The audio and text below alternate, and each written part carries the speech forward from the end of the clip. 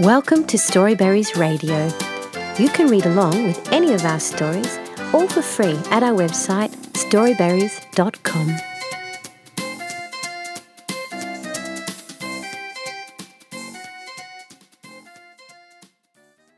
Circles by Alex Latimer at Bugdash.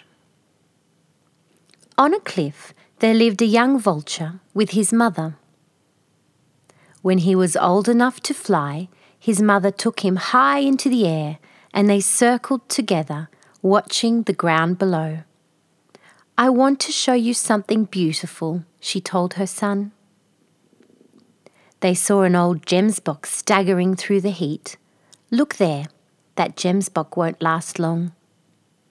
Sure enough, the buck collapsed right there and died. The two vultures flew down. "This isn't beautiful," said the young vulture to his mother. "This is horrible." "I know," said his mother. "Death is very difficult and very sad, but it is also beautiful." "No ways," said the young vulture. "Yuck." "Just wait," she said.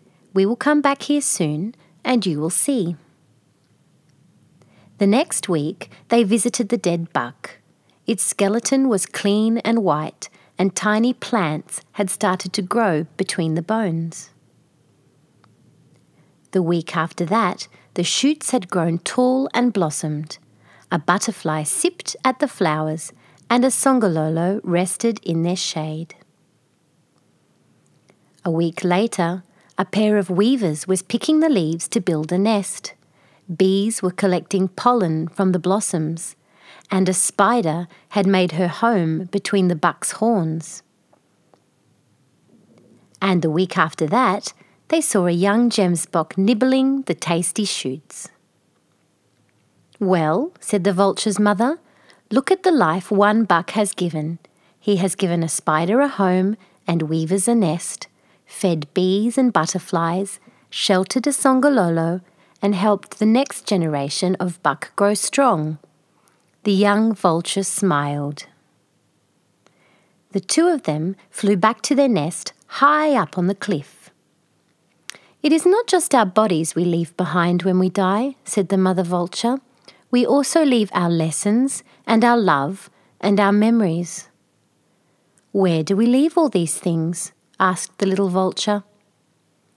"We leave them in our children and in our family and friends. You are already my green patch on earth, little vulture, and you will be, forever." The end. Thank you for reading with Storyberries.com. Free stories for kids.